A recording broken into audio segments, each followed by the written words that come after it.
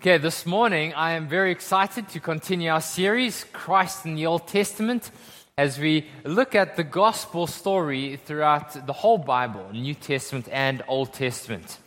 Now, when I was growing up, for most of my life, I have dreamt of doing something great. When I was a young boy, I wanted to be an artist. I couldn't draw very well, but I wanted to be an artist. But I didn't just want to be any artist, I wanted to be a great artist. I wanted to paint and draw the very best things that anyone could draw or paint. Then I remember when I was about 12 years old, for about 2 or 3 weeks, I had this fantasy that I was going to write a book. I wasn't a very good writer, and I didn't particularly like writing, but I liked the idea of what people would say when a 12-year-old had written a New York Times bestseller book. I thought that would be amazing to have my name in lights, that people thought, here's a child prodigy, a genius that can write this amazing book. Well, that only lasted a few weeks. But almost throughout all my high school, I wanted to be a great sportsman. I dreamt about playing football in the Premier League, which was a very far-fetched dream because I couldn't even make the first team at my school. But that didn't matter. I wanted to play for Manchester United and score the winning goal. Or I wanted to play cricket for South Africa, my country. I loved playing cricket. Again, I was average, but I dreamt about being great at cricket. That obviously didn't materialize. And then when I realized that God might be calling me to be a pastor, I had this dream about what it would be to be the world's greatest pastor. To have thousands of people flocking to hear my sermons, clamoring to join my church, what it would look like and feel like to be a great pastor. Throughout my life, I've despised the idea of being average or ordinary. Whatever I did, I wanted to achieve some kind of greatness. I wonder if you can resonate with me. This morning, as we come to our passage of Scripture, we're going to dive into one chapter in 2 Kings chapter 5. It's in your bulletin. And we're going to meet a man by the name of Naaman. And Naaman was somebody who not just dreamt about greatness, he was a man who had achieved much greatness. In everything that he did in his life, he was well respected. He had a reputation for being a great man. And he had broken through the ceilings of being ordinary and achieved greatness. Now, the date is around 1200 BC. There is a man in Israel called Elisha. Elisha is the prophet of Israel. He's kind of the man that has brought God's word to the nation of Israel.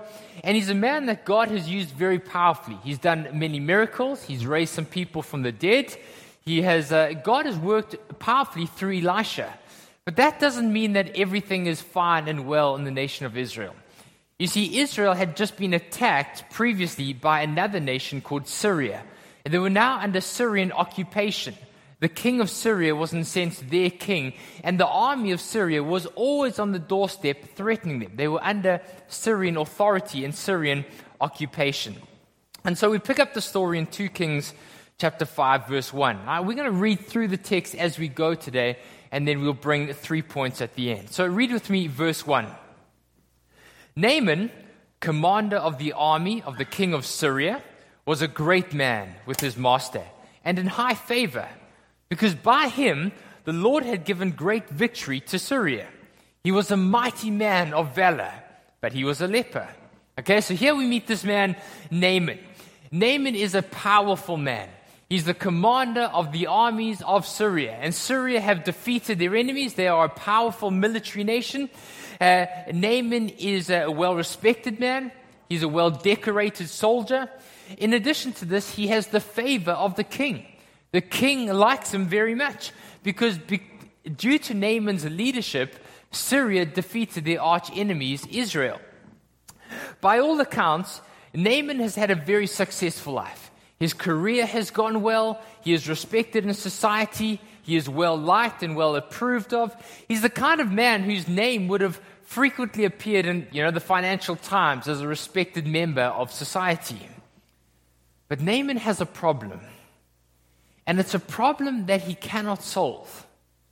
It's a problem that he cannot solve with all his fame, with his money, with his connections to the king. He cannot solve this problem with military might or power. It's a problem that is going to kill him, and it's a problem that is outside of his control. You see, Naaman has leprosy, okay? Now, leprosy is bad news for anyone. Leprosy means that your body doesn't function so well. The members of your body stop working. You stop getting feeling, and your body stops functioning. But the problem with leprosy was not just that it affected your body, it also affected all your relationships. Because leprosy in those days was considered to be contagious. You were considered an outcast. You were often relegated to a leprosy colony. And so overnight, all your relationships are destroyed. Your reputation, society is destroyed. And so for a man who's respected in society like Naaman, to contract leprosy was not just bad news for his body. It meant the end of his career, the end of his status in society, the end of his reputation. For Naaman, this is devastating. Everything that he holds in high regard is suddenly in jeopardy. And in those days, it was incurable. This is catastrophic news for anyone, but especially for a man who is well respected like Naaman. And I wonder how we would respond if we were diagnosed with such a condition. Well, Naaman encounters some very good news, some really good news, but he gets it from the most unlikely source. Read verse 2 with me. It says, "Now the Syrians, on one of their raids, had carried off a little girl from the land of Israel, and she worked in the service of Naaman's wife. She said to her mistress, 'I wish that my lord Naaman were with the prophet who is in Samaria, in Israel. He would surely cure him of his leprosy.' So Naaman went in and he told the king, 'This is what the young girl from the land of Israel said.' The king of Israel said to Naaman, 'Go, I will send a letter with you to the king of Israel.'" Okay, so what's happening here? On one of their military expeditions, Naaman goes, he conquers this village, and he finds this young lady there, and he says, "My wife's been looking for someone like you to minister to her, to work in her service." And so he brings her back, and she now works as a servant to Naaman's wife. She's obviously suffered a great deal. She's been trafficked from Israel to Syria. She's away from her family, her home, her people, and she's now a slave in the service of Naaman's wife. She's just a young girl. She's just a servant. She's never commanded an army. She doesn't have the ear of the king like Naaman. Here is just a simple girl who's probably never done anything great. We don't even know what her name is. Here is a young girl who's overlooked, who's despised, possibly abused, rejected. She's a foreigner. She's insignificant. She's poor. But here is a girl who knows something. She knows something that Naaman, for all his prestige, all his education, all his accolades, all his success, she knows something that Naaman doesn't. Although she doesn't know much, she knew enough. She knew who God is. She knew that there's one true God. She knew that God is really God. She knew that nothing is impossible for God. And most importantly, she knew how to find him. She knew how to find him.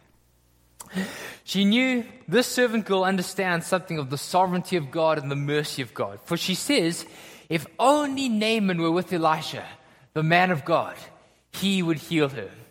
And parents, just as a side, I was thinking about this last night as I was just finishing up preparing. For those of us that are parents, I want us just to consider, as we long for our children, who would we rather our children grow up to be like?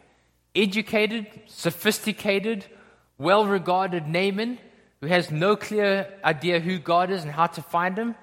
Or a young servant girl whose name we don't remember, who's never achieved anything great, but someone who knows who God is, who knows that God is truly God, who knows that nothing is impossible for God, and knows how to find him. I pray as parents that we will be the kind of parents that want our children to grow up like this young girl, someone who knows God. Well, for some reason, this girl, I don't fully understand it, but she decides to show the most incredible grace and mercy to Naaman.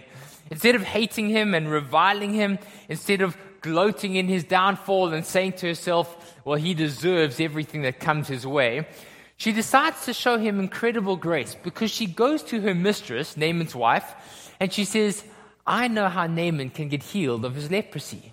Naaman needs to go to Israel and to find the man of God. Well, Naaman hears this, and he goes straight to his king, the king of Syria, and he tells him what this girl says. And together they hatch a plan. And the plan is this. They say, you go to the king of Israel, I, the king of Syria, will write a letter, give it my official royal stamp, and I will command him to make sure that he secures your healing. Okay? And so Naaman gets on his horse, and he takes a whole entourage of people and money and gifts, and he goes to the king of Israel. And so look at what happens as he goes. He's determined to secure his healing, and so he, in verse 5 says this, he went taking with him 10 talents of silver, 6,000 shekels of gold, and 10 changes of clothing. Okay, so he goes to the king of Israel with a letter from the king of Syria. He also goes with his army behind him, kind of backing him. But in case the king of Israel is giving him any trouble or is making it a bit difficult, he takes a whole pile of money and some changes of royal clothing just to sweeten the deal, just in case he needs some encouragement. Okay? And so he goes, and verse 6, it says, he brought the letter to the king of Israel, which read, when this letter reaches you, know that I, the king of Syria, have sent you Naaman my servant, that you may cure him of his leprosy. When the king of Israel read this letter, he tore his clothes. Okay, good thing Naaman sent a change of clothes with him, right? And he said to him, am I God? Am I able to kill and make alive? This man sends word to me to cure a man of leprosy. Consider how this king is seeking a quarrel with me, a fight with me. So the king gets worried, right? Because now Naaman's come to him from the king of Syria, and this letter says, you are to heal this man. Well, he doesn't have the power to heal him, but at the same time, if he refuses him and lets him down, or maybe the Syrian army is going to come invade them again and attack them. So what's he to do? He can't heal him, but he also can't refuse him. Well, look at verse 8 with me. It says, when Elisha, the man of God, heard that the king of Israel had torn his clothes, he sent him a letter, saying, why have you torn your clothes?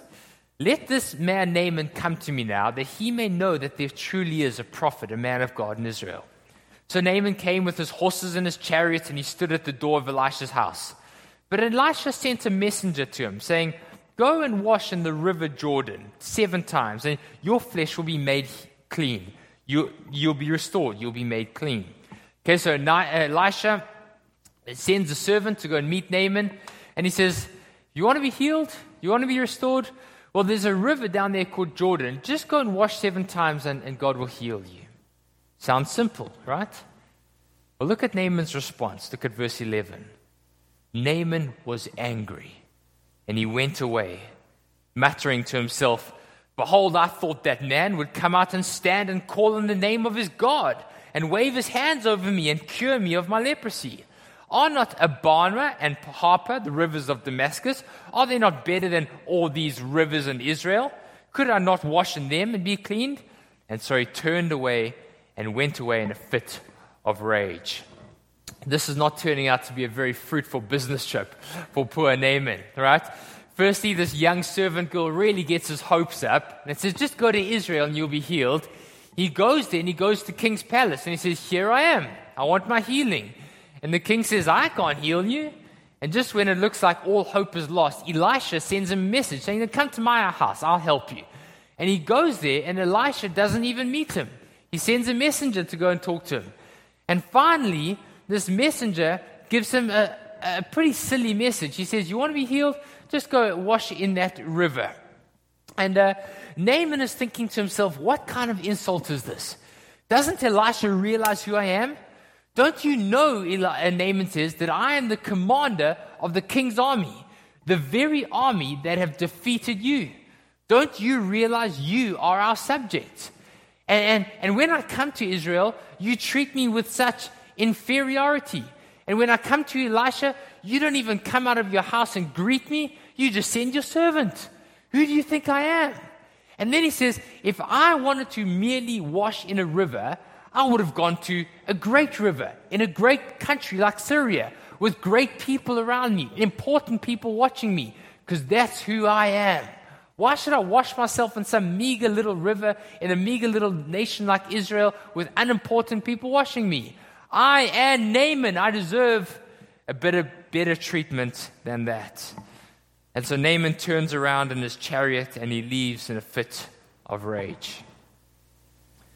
You see, friends, what God is trying to show Naaman here, and what God is actually trying to show us, is that Naaman's problem was not just that he had leprosy of the skin. The problem was actually that he has leprosy of the heart. You see, Naaman's heart is sick. It's not just his skin that's sick. That's one thing. But Naaman's heart is not sick, is not well. His heart is diseased and it's broken. It's the inner reality of his heart that needs healing. See, friends, for all of us here, the reason for most of our problems and our struggles in life is because our hearts have got leprosy. Our hearts are sick. Our hearts don't function like they're meant to. The reason why marriage is hard and we fight with our spouses is because we are self-centered and we are self-seeking. The reason why we don't get on with our colleagues and our family is because we are self-justifying and we want to seek our own pleasure. The reason why we get disappointed with our kids and we get frustrated when things don't go our way is because our hearts, at the deepest and the most fundamental recesses of our hearts, is that we actually seek our own good. We're looking after ourselves. And in our hearts, we want to be somebody great. But God is showing us here that Naaman's problem wasn't just his lifestyle or his actions. Naaman didn't just need to change his eating habits or to do a bit more exercise. What Naaman needed was somebody to cure the leprosy of his hearts. Friends, just like leprosy, sin makes our hearts not function properly. Sin damages our relationships. It damages our friendships. And just like leprosy, sin is highly infectious. It affects every areas of our lives. But you know what? Just like leprosy, the leprosy of our hearts, sin is just as incurable. You can't fix it by changing your lifestyle. You can't fix it by going to the gym. You can't fix it by eating more healthily. There's a problem with our hearts, and we need a miracle, a cure to fix it. Friends, the problem with sin is that it's destructive, it's far-reaching, it's incurable, it's fatal. And none of us are immune from it. None of us are immune from it. And that's exactly why God brings Naaman to this terrible situation, where he wants to show Naaman the condition of his heart. He brings Naaman to the end of himself, and he wants to say, Naaman, can't you see what's going on in your heart? Can't you see the reason why you're angry is because you feel entitled to be treated better than that? Friends, sometimes God will bring us to a terrible situation. Sometimes God will bring difficulty into our life because in His kindness and His grace, He wants to reveal to us the ugliness of the sin in our hearts. He wants to reveal to us the true condition of our hearts. And it's the mercy of God to show us that. And so God does this for Naaman.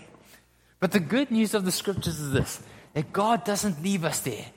You see, just as God sent this young servant girl, this girl that was overlooked and despised, God sent this servant girl to show Naaman how to get his healing. God sent another servant. He sent another servant.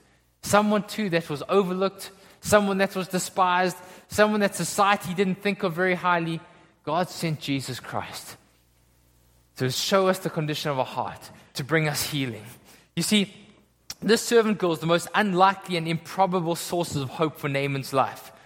And Jesus Christ in the same way, born in the backwaters of Israel, just like the servant girl, despised, rejected, looked down upon, in many ways unimpressive. Very few people thought he was great.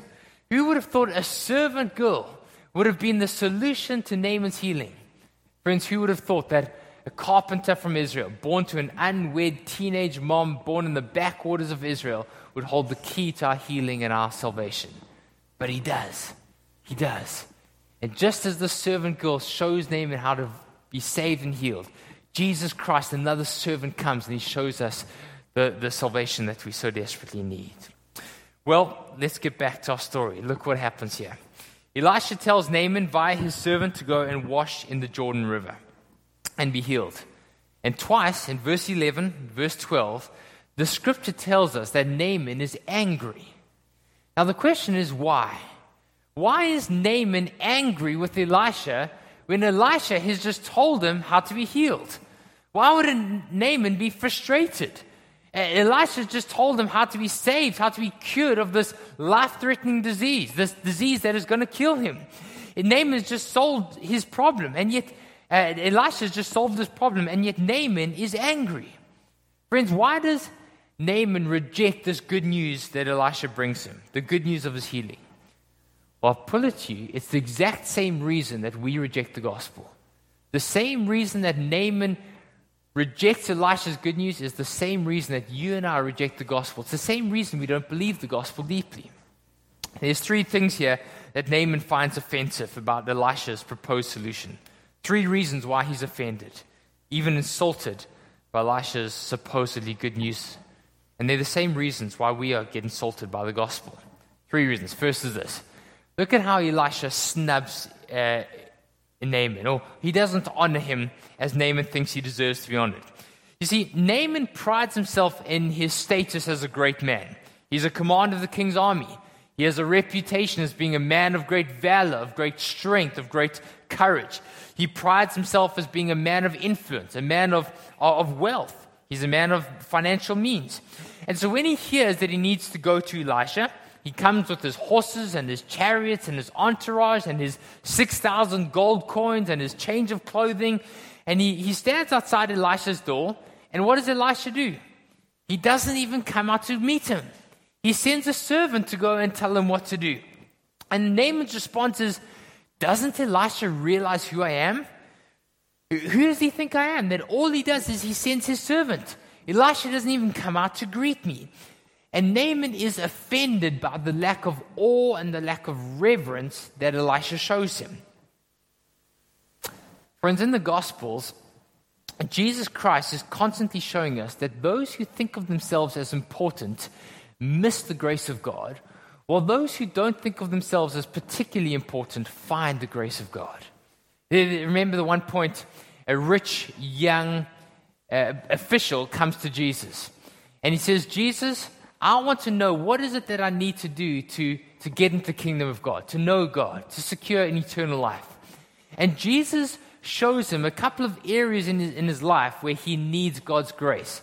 And every time Jesus says, well, what about this area of your life? This rich, young, wealthy man says to him, no, I think I'm covered in that area. I think that's good.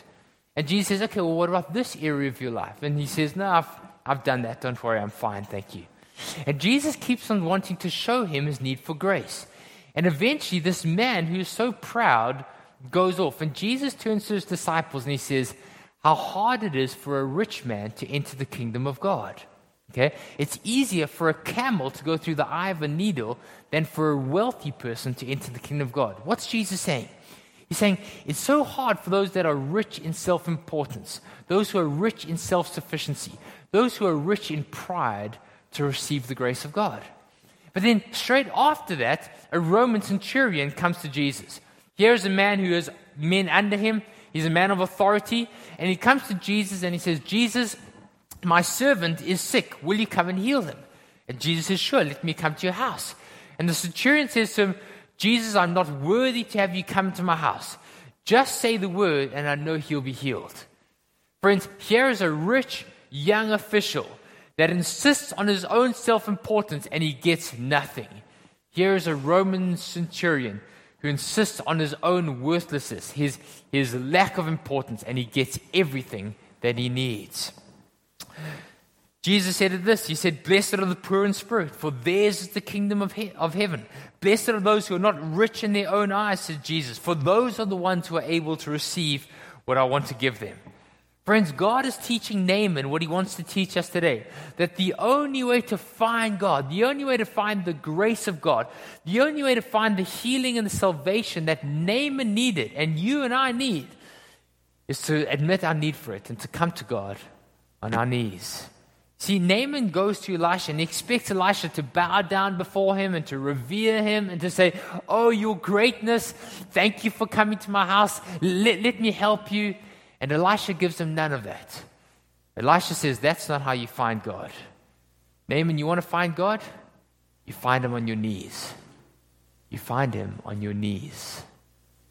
Friends, I don't know where you're at today. You may be a Christ follower. You may be a spiritual seeker. You may have been a Christian for many years. Maybe a Christian with doubts. Maybe a Christian with questions. Maybe not so sure about this whole Jesus thing. Friends, come to Jesus. Bring your doubts, bring your questions, bring your concerns, bring your pain, bring your anxiety, come to Jesus. But don't come in pride. Don't come in self-importance. Don't come rich in self-sufficiency. Come to him on your knees. That's where you find him. You find him on your knees. Naaman is offended because Elisha doesn't honor him as a great man. He asks him to come to him on his knees. Second thing is this. Naaman is offended by the simplicity of grace. Naaman is offended by almost the ordinariness of Elisha's solution. The fact that it was just so plain, so simple, made it untenable for Naaman. Look at what he says. Look at verse 11. He says, "Behold, I thought that this man of God would come out to me, stand before me, call on the name of his God, wave his hands over the place, and cure me of my leprosy. Are not Abana and Papa, the rivers of Damascus, are they not greater than all the rivers of Israel? Could I not wash in one of those rivers and be clean?" And so he turned away and went away in a fit of rage. Throughout this story, God has been trying to show Naaman that he's been looking in all the wrong places to find what he's looking for. First, it's a little servant girl, not the great doctors of Syria, that tell him where to find his healing. Then when Naaman does saddle up his war horse and he goes to Israel, where does he go? He goes to the king's palace, because palaces are where important people go. That's where important solutions are found. That's where problems are solved.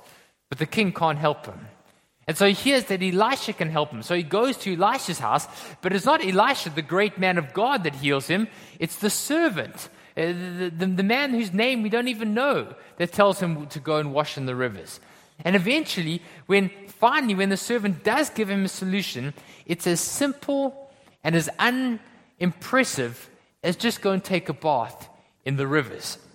You see, Naaman wanted dramatic ceremony. He wanted religious occasion. He wanted bells and whistles and smoke and fire and lights, and he wanted fireworks. He wanted Elisha to build an altar and to call on God and wave his hands and high ceremony. And he doesn't get any of that. Elisha says, "Just trust me. Just trust me. Go and wash in the river and you'll be cleaned." And friends, the gospel story is one of majesty and its magnificence, but is clothed in ordinariness. It's the creator of the universe born in a manger. It's the God of all creation hanging on a cross. It's in the simplicity and the ordinariness of Jesus is part of the reason why Israel rejected him.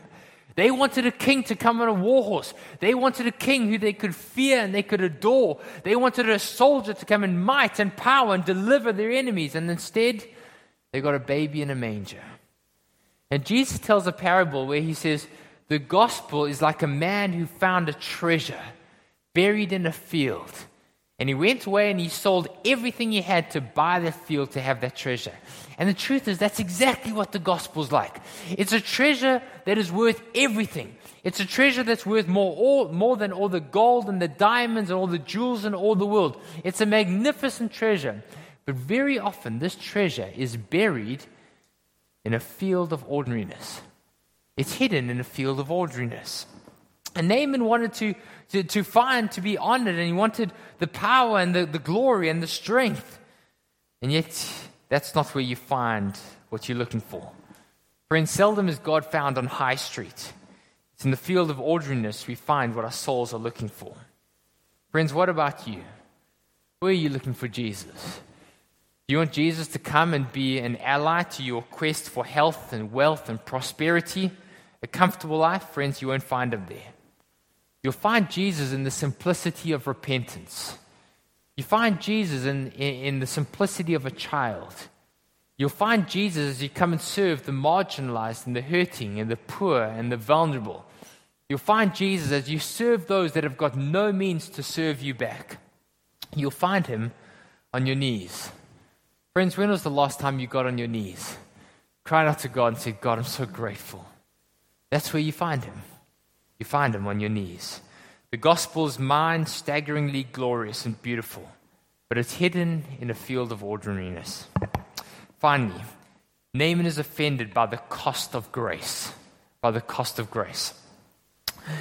This is a little tricky to see, but if we're to understand the gospel, this is really important. So let's see if we can make sense of this. Elisha comes to Naaman, and on one hand he says to Naaman, if you want to be healed, it'll cost you nothing. Remember, Naaman comes with a whole truckload of money and clothing and wealth and gifts to buy his healing, right? And Elisha says, it'll cost you nothing. It's for absolutely free. But on the other hand, Elisha says, it'll cost you everything. And that was a price that Naaman was not willing to pay. See, friends, when you come to Jesus, his offer of grace is exactly the same. On one hand, he says it costs you nothing. It's absolutely free. You can't earn it, you can't buy it, you can't merit it. But at the same time, it demands everything of you. It'll cost you everything. And just like Naaman, for many of us, the reason we don't know God and the reason we don't know God deeply is that is a price more than we're willing to pay. And so look at what happened here. Naaman arrives with his chariots and his servants and his entourage, and Naaman expects that if he's going to be healed of this leprosy, it's going to cost him a lot. It's going to cost him a lot of money, a lot of his time, a lot of his energy, a lot of his devotion. It's going to cost a high price. And Naaman is willing to pay this price, right? But what Elisha tells him to do cost him none of those things. But what did it cost him? What did it cost him? It cost him his pride, right? And that was a price that Naaman is not willing to pay. A little bit later, his servants come to him and he says, Master, so Naaman gets on his horse and he says, I'm out of here. Forget you, Elisha, I'm going back to Syria, right? And his servants chase him down. They get on their horse and they say, wait, Naaman, let's talk about this. And they say, if that man, the prophet, had told you to do something great, would you not have done it? You see, if Elisha had said to him, go and prove your greatness, go slay some dragon, go build a magnificent temple, go on an expedition to the ends of the world, go and swim through fire and ice, Naaman would have said, that I can do. There's a price I can pay. There's a God I can serve, right?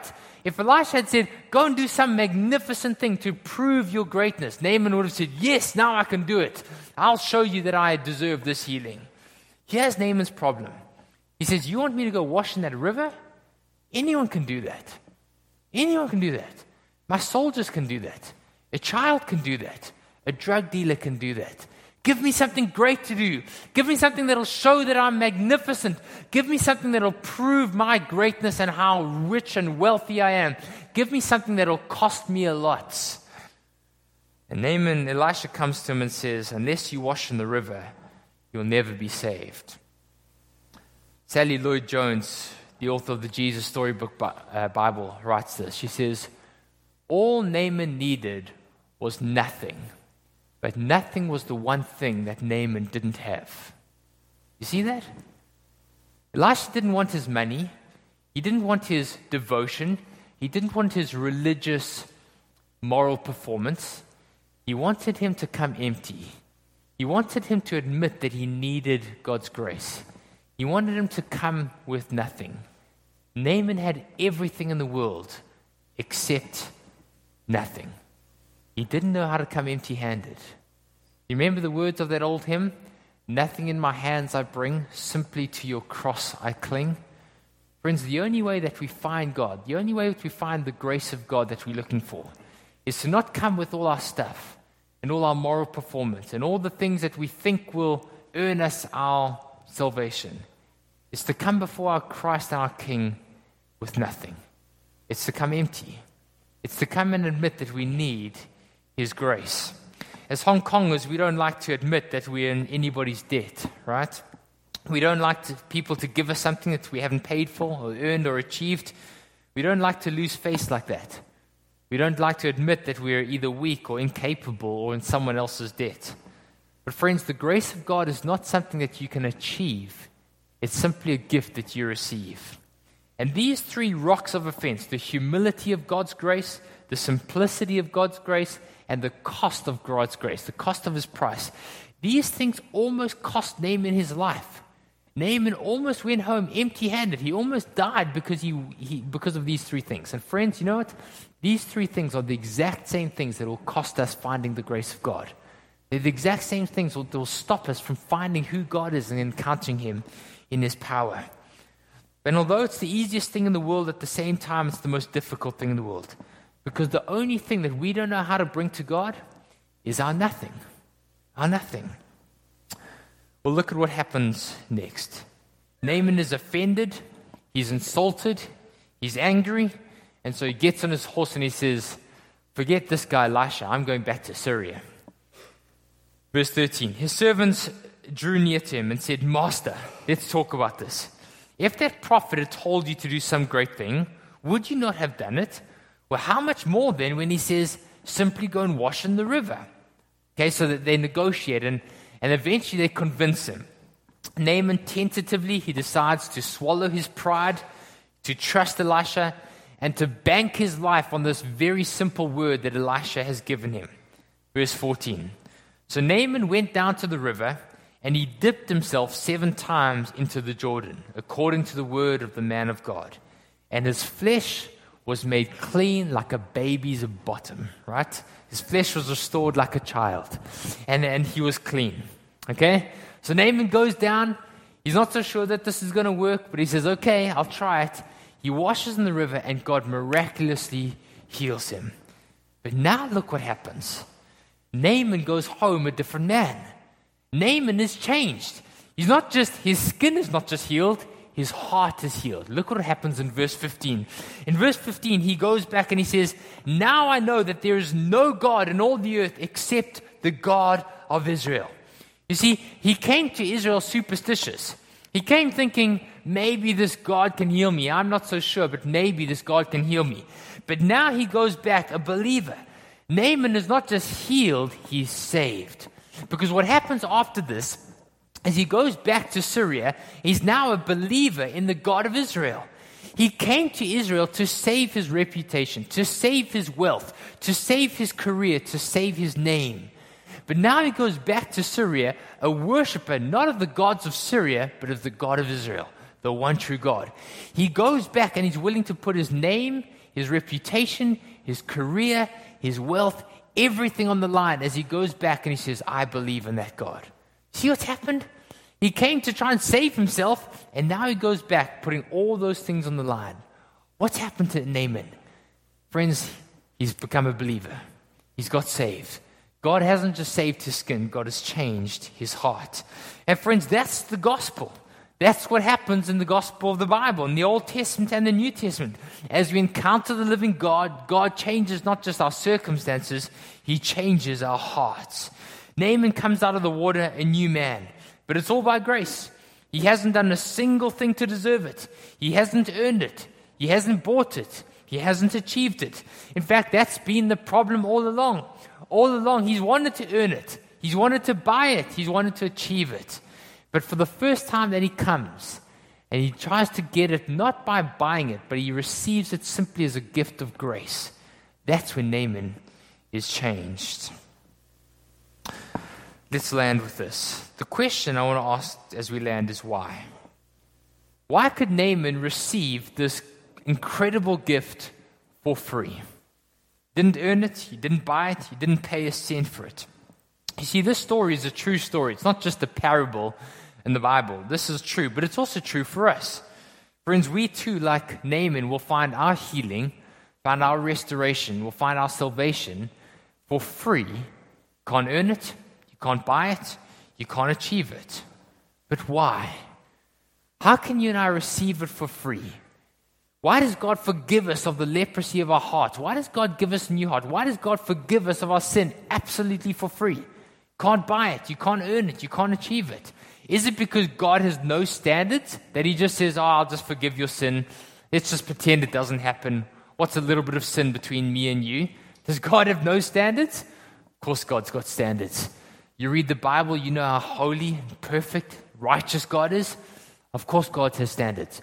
So how can God just forgive Naaman's sin, your sin, and my sin without us having to do anything to achieve it or earn it? Friends, the reason is because the great cost that Naaman had to pay, but he couldn't pay, Jesus paid on our behalf. Jesus Christ went to the cross before us. See, friends, there is one deed, there is one remedy which could cure the leprosy of our hearts.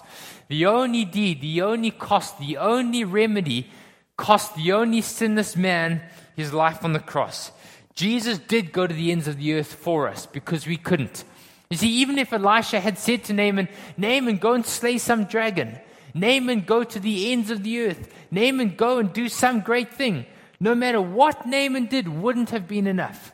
There was no price enough to pay for the healing and salvation that God had for him. But there is a price. But it cost the only sinless man his life on the cross. Jesus Christ didn't just swim through fire and ice. Jesus Christ swam through an ocean of divine judgment and divine wrath for us. Jesus didn't just go and slay some enemy. He slayed the ultimate dragon of sin and death for us. Jesus Christ paid the ultimate price that you and I couldn't pay. Friends, what could wash our sin away? Nothing but the blood of Jesus. What could make us whole again? Nothing but the blood of Jesus. You see, the story of Naaman is really the story of the gospel. It's the story of all of us. It's the story of how our hearts are sick with leprosy. But it's the story of how Jesus has come to heal us. Jesus has come to give us new life. But Jesus comes and he says, you can't buy it. You can't earn it. You can't achieve it. All you do is you come to me on your knees. You come to me with nothing in your hands. You come and you admit that you need it. And in that place, you'll find the grace that your heart is looking for. It's the story of how Jesus secured our hope and our healing from the terrible sickness of our own hearts. It's found in the grace and the kindness of Christ. It's the story of how the grace of God is for free because it cost his son everything as Jesus died on the cross for us. It's the story of how we come and we bring to Christ our nothing and get everything in return. Friends, will you trust him? Friends, will you come to Jesus Christ this morning? Friends, will you come to him empty-handed? Will you come and bring your nothing? Will you come and admit your need for his grace? Will you come and admit, Christ, I need you? Let's do that together now. Let's pray. Will you join me as we pray together?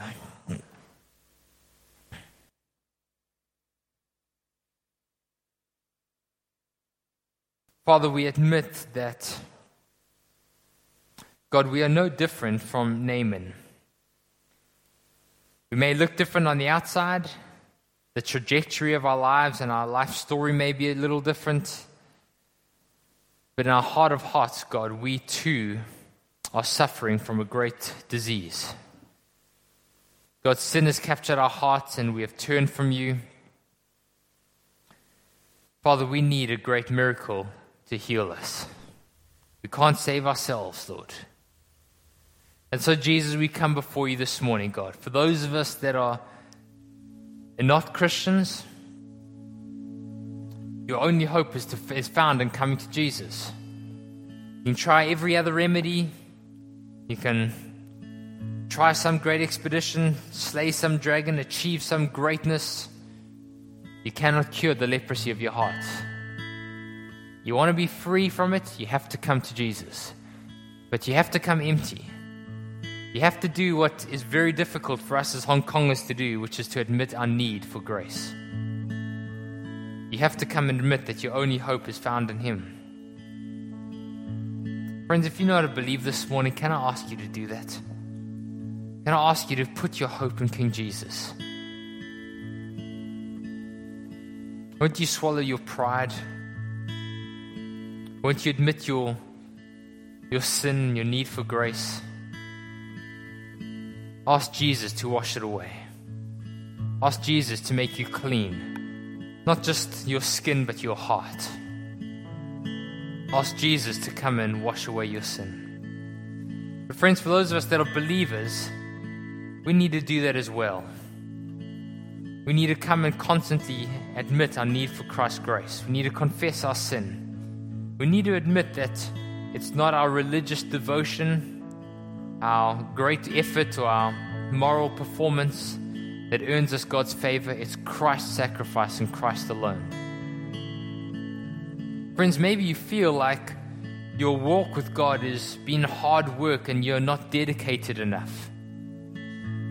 Maybe you feel like God is upset with you because you haven't worked hard enough, you haven't done enough for Him. Friends, can you bring your nothing to Jesus? Will you admit that you've got nothing in your hands? Will you cling on to the cross of Christ and Christ alone?